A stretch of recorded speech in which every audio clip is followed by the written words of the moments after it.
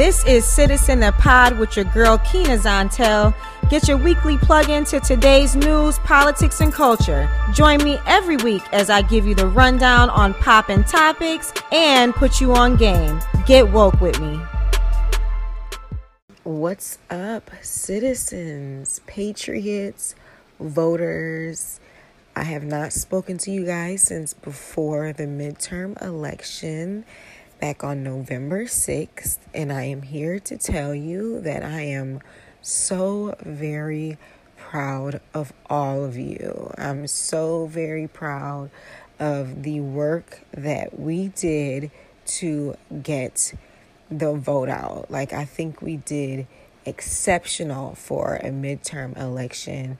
So I want us to keep this same energy as we start rolling into the Surge 2020. You know, I picked a great name, right? But anyway, I want to get into this because I just feel like there's so much going on. Like, the midterms ended. The president got upset and fired his attorney general and then replaced that person with a political crony who has already pretty much made it clear that he doesn't believe that the Mueller investigation is a legit one. So, you know, we're kind of living in a land of limbo. There have been rumors that the president might decide to shut down the government if he doesn't get funding on his wall. But he's a political idiot because, let me tell you, on November 6th, the Democrats came to not play no games, and independents came out. They weren't playing any games, and March for Our Lives had millennials rolling into the polls, just like not playing no games. So again, I just want to say, did we show out? Did we show out on November 6th? Yes, we did. So let me break it down with a good feel-good story, right? Because I have so many, right?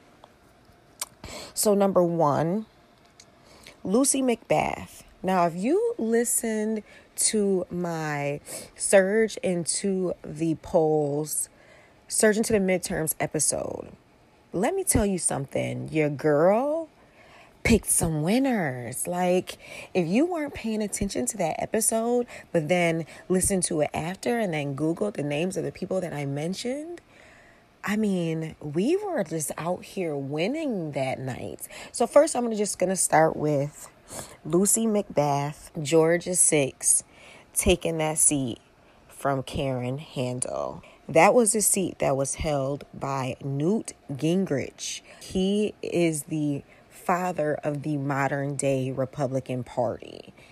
And he held that seat for, I believe, 20 years. Then Swamp King, he held that seat. Scott Pruitt held that seat for 12 years.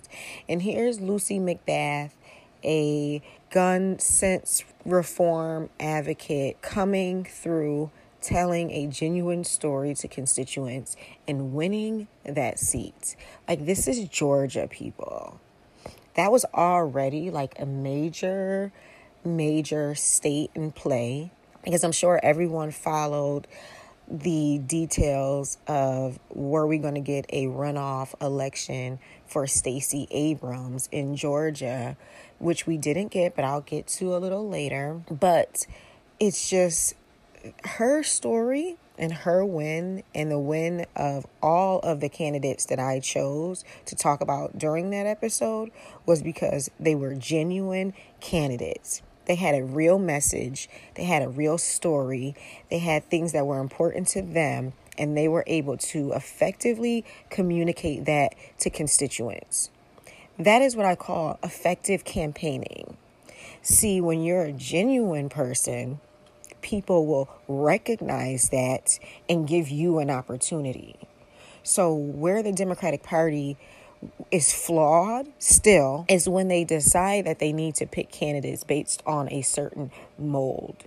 You have to be this, you have to be that, you have to have this certain pedigree, you've got to have this certain look in order to get votes in a certain community. And that's really not what people are looking for We have seen candidate after candidate in districts across this country, Republican, Democrat, Independent, who have changed who they are in order to fit into a mold, in order to make themselves electable. And this midterm season should have proved that electability is a thing of the past. Who that person genuinely is. You think we would have won is paying attention to Obama. But there were things about him that made him a perfect politician. That's a whole nother episode. Electability is a thing of the past. And are you willing to go out there and show people who you really are because you want to serve? So Lucy McBath is one of those candidates. She is a winner because of that. Candidates matters, right? Abigail Spanberger in Virginia, she actually took the seat Eric Cantor held, and she was an interesting candidate. That was a Republican-leaning seat. Eric Cantor, he was the darling of the Republican Party. Like, him and Paul Ryan were the folks that were going to be considered presidential candidates moving forward. They were going to take the Republican Party into the future. But a Tea Party candidate came and took that seat away from him. What I respect about the Tea Party is those candidates did what Democrats did this year. They were genuine. They had a story. They had things that they wanted to get done, and they were able to call out politicians on their crap and win seats that they were not supposed to win. So the fact that a seat went from Eric Cantor to a Tea Party candidate to a Democrat in 4 years is an exceptional flip. Well, what did Abigail Spanberger do? She spoke to what her community wanted.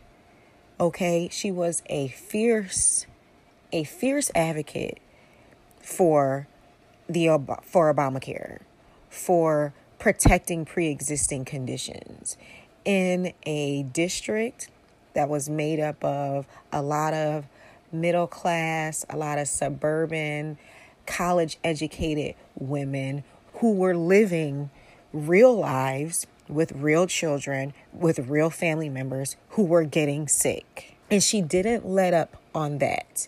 And she didn't allow the Tea Party candidate to label who she was. She went out there and she showed people who she was and what she was going to fight for. And now we have a Democrat in a seat that was held by Eric Cantor, then a Tea Party candidate, and now a Democrat. Listen, if the Democratic Party does not hear what the people are saying, then we are not going to win in 2020. We want candidates with the conviction of Bernie Sanders, Andrew Gillum, Stacey Abrams, Beto O'Rourke, real people who are going to go out there and fight for real issues and not sugarcoat it.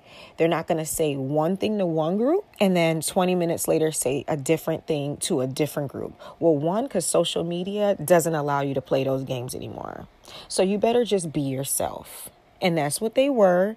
Even though we got some losses in there, the trickle-down effects of those races, the infrastructure, the organizations that have been put into place in states like Florida, Texas, and Georgia make a serious dent in the changing tide that the Koch brothers, the Mercer family, and the conservative right, the far right, they see us coming.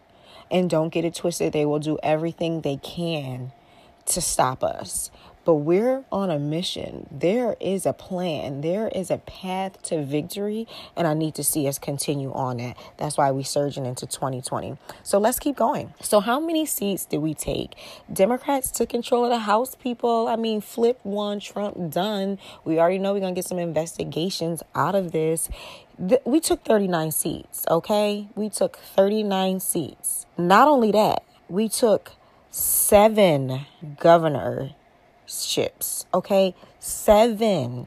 So when I talked about that good constitutional convention thing going down and how at one point the Republicans had the majority of the governors and almost the majority of the state legislatures, baby, they don't know more. We did our job, okay? I feel like I've been sending out a vibe to people doing this podcast. I'm hoping that they're listening, but we just did good. We just did great. I mean, we took 337 state legislative seats. We took 7 state houses and created 3 trifectas. What's a trifecta? Kina, what's a trifecta? Well, a trifecta is when we have a Democratic governor, state, and a Democratic state legislator in both chambers, Senate and the House. I mean, let's be real. The New York State Senate is now democratically controlled after pretty much 40 years of Republican control. I mean, the people spoke. You couldn't tell New Yorkers nothing this year. We were on it. So I'm just like so excited because I know it's now time for us to hold New York accountable and that governor accountable. So if we don't see criminal justice reform, if we don't see probably marijuana legalization, if we don't see codifying Roe versus Wade, if we don't see a raise in the minimum wage, New Yorkers, we're going to be out here holding them accountable because there is no excuse. But we also have something beautiful because the Senate Majority Leader is a Black woman. I mean, it's Majority Leader Andrea Stewart Cousins. When I worked in the Senate, she was just this sweet, wonderful, compassionate woman, but she just had so much force behind her. And to now see her elevated to Majority Leader is mind-blowing.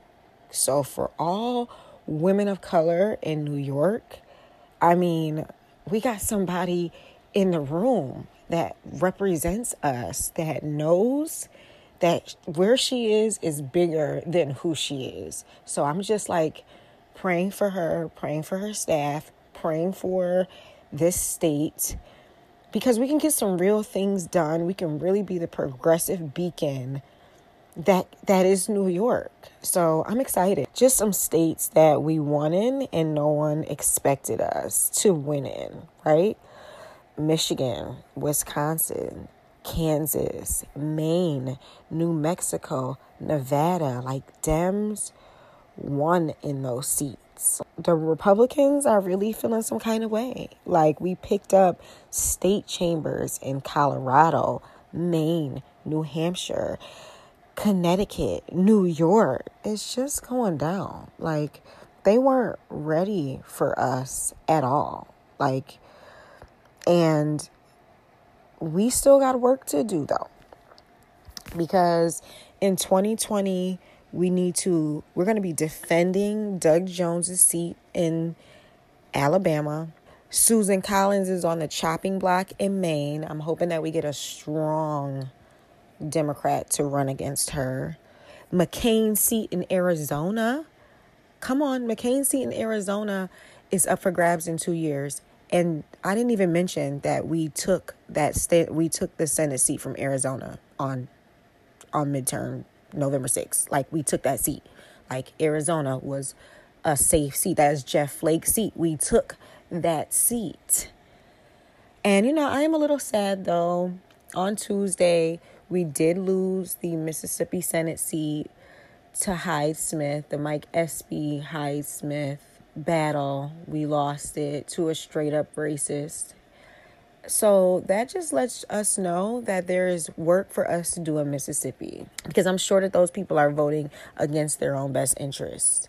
So we need to make sure that in 2 years, 4 years, or 6, I'm not sure, they might have a Senate seat up in 2 years, but we need to make sure that we start mobilizing everywhere. Like, that mantra that we had this year needs to expand itself in Mississippi. We know that, because unfortunately we have a senator that's a disgrace, who, if at any time there's a senator that thinks making light of public lynchings is appropriate to even say in 2018, we still got work to do, and we knew this, and we're working towards it. So another thing I want to mention is 100 women are going to be in the House of Representatives next year.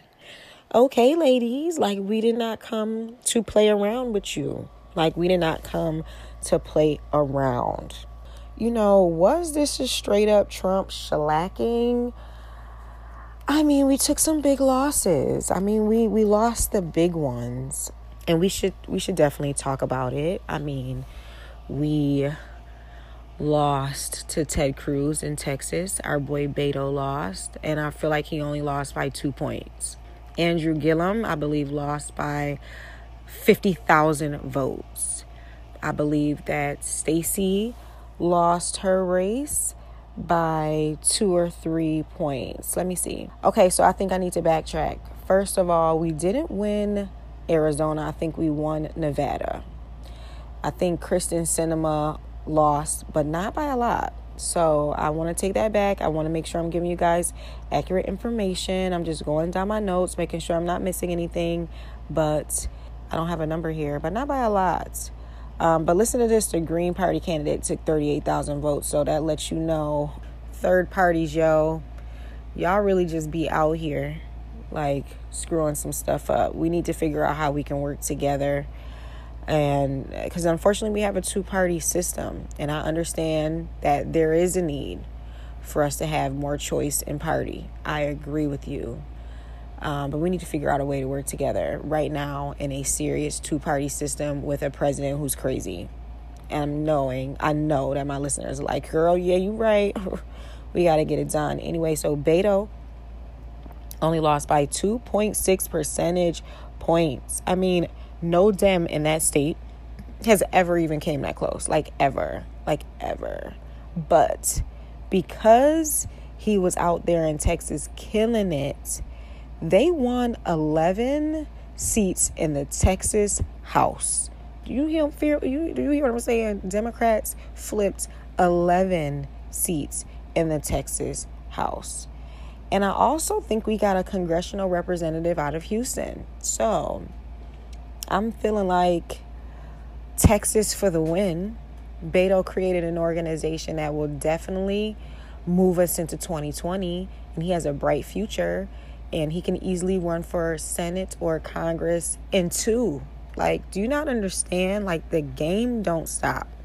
We are already in election season. We are already in presidential election season. Like, anybody who's running for president right now is creating their, the people for Kamala Harris, the people for Andrew Gillum, friends of blah, blah, blah, election committees, fundraising committees, because the game don't stop, and Trump has a target on his head.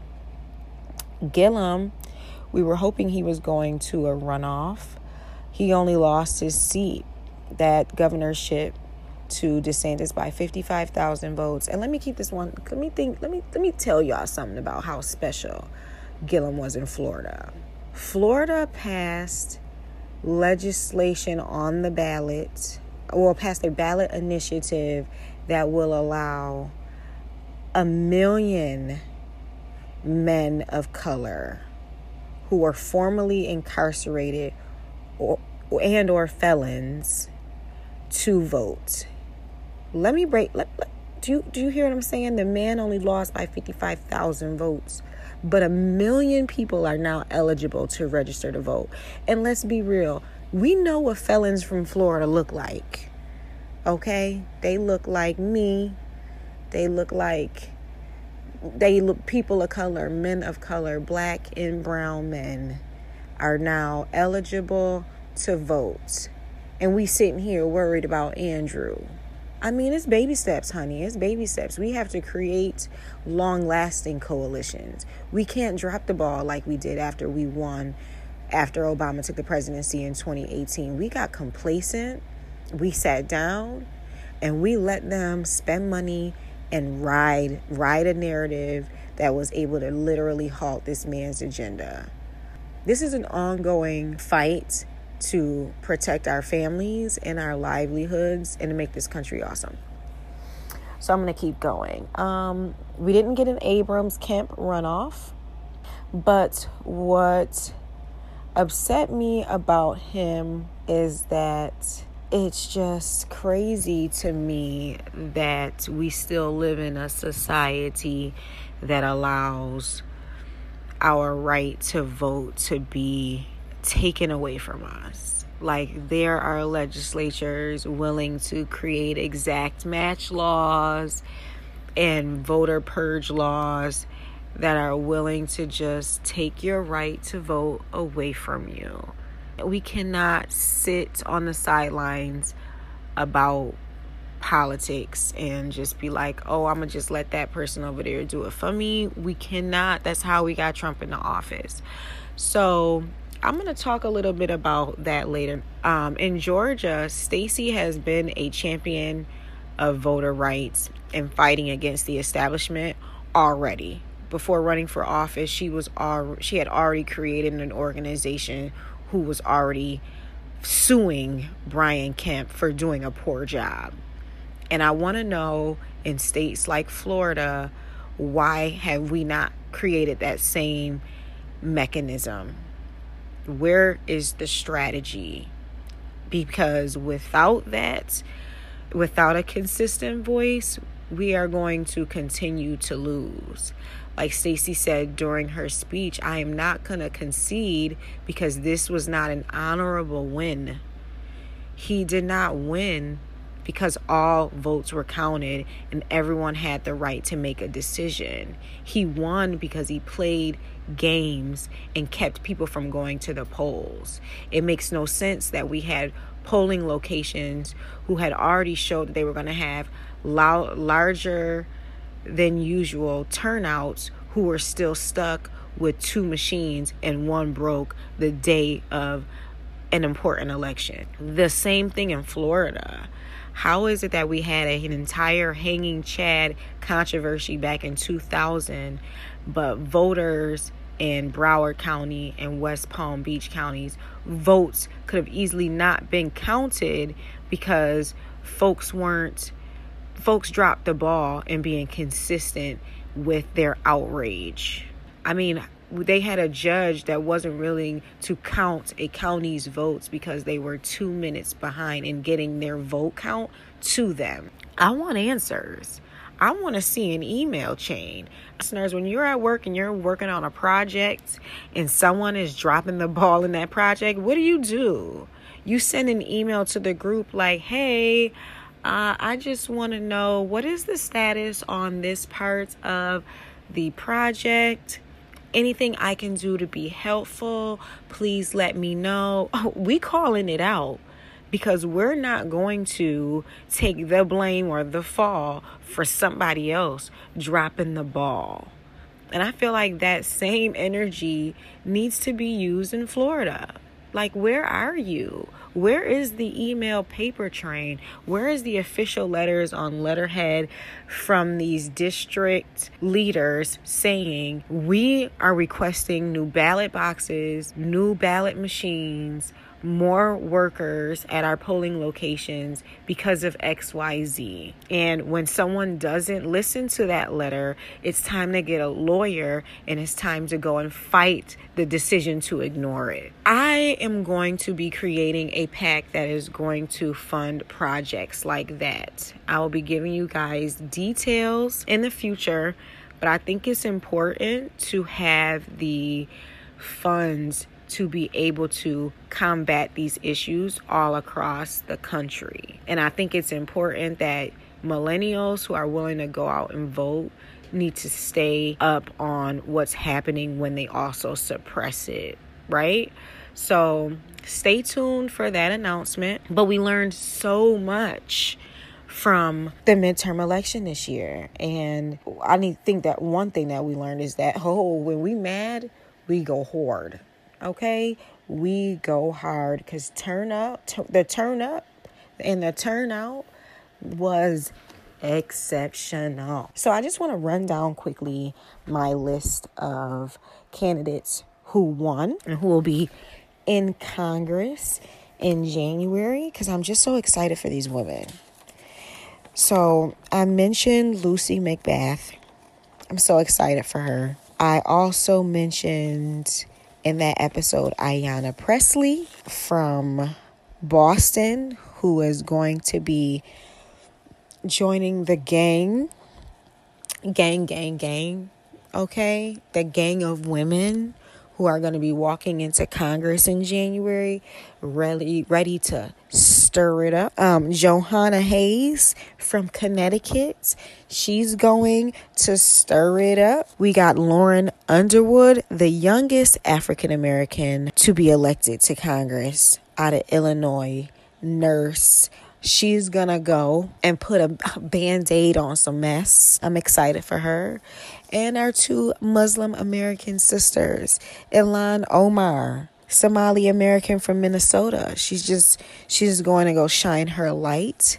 And Rashida Tlaib from Michigan, she's going to go shine her light. So I'm so excited for women. I'm so excited for this country and the direction it's going in. I'm so excited for young people who have gotten engaged. There is still work to do, but I'm here for it. And I'm hoping that all of you are going to be tuning in to Citizen the Pod and joining the Surge 2020, because we can really do this.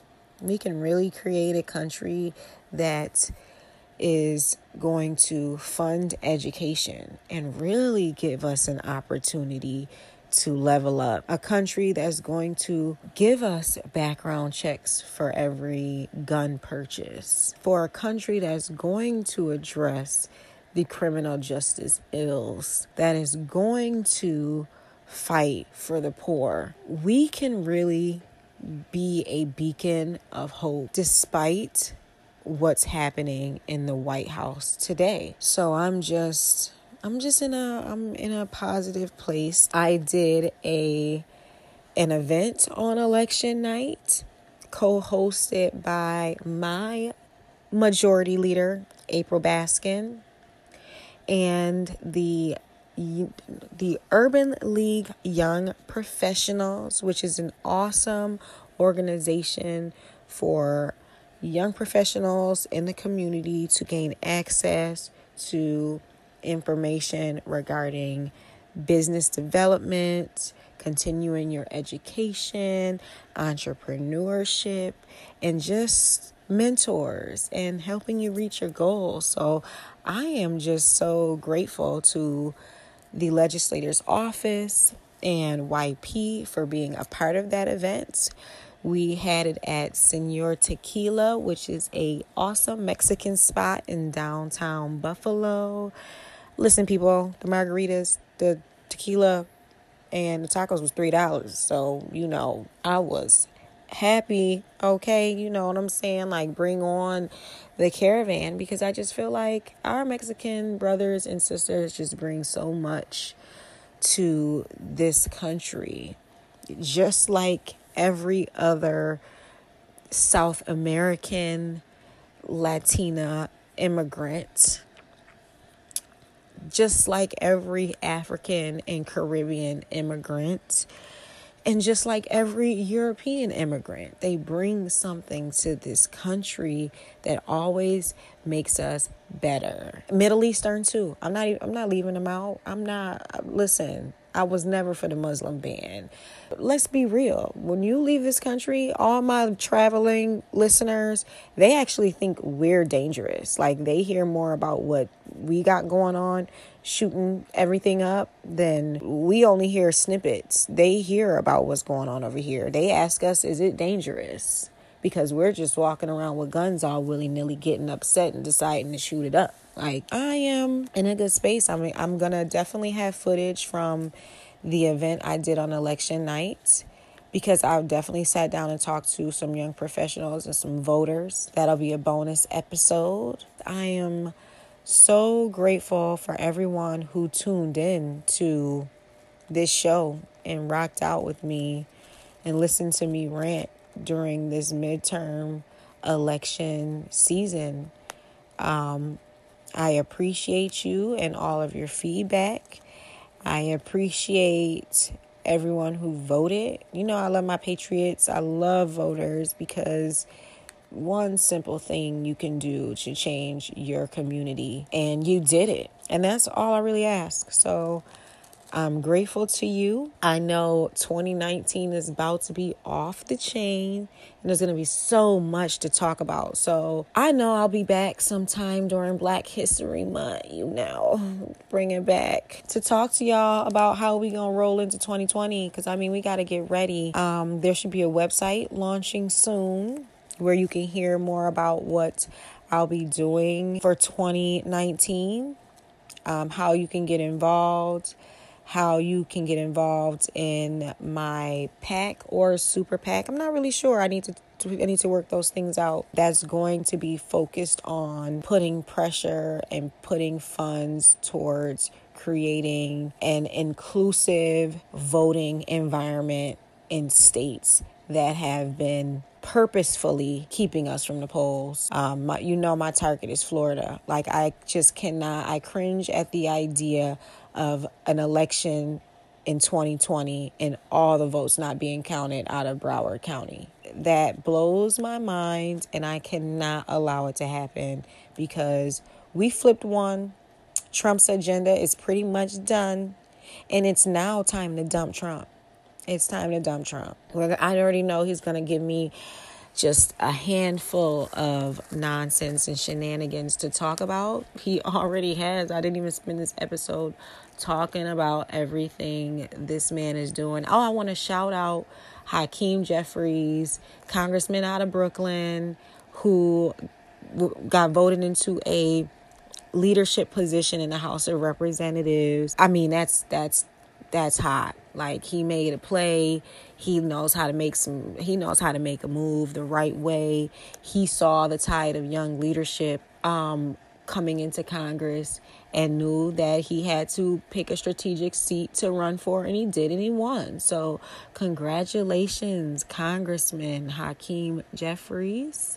I'm sure my next episode I'll have is official title. I don't feel like Googling it, but guys, we did it. Was it a blue wave? A lot of people ask me. My argument to you is yes, because again, we lost our three biggies, but we created the infrastructure and the ballot initiatives and the organizations needed to really bring the smack down in 2020. So I'm excited because they are not ready for us. This is a movement. I would say that it's bigger than the Democratic Party because the candidates that won these elections weren't the status quo. They weren't who the party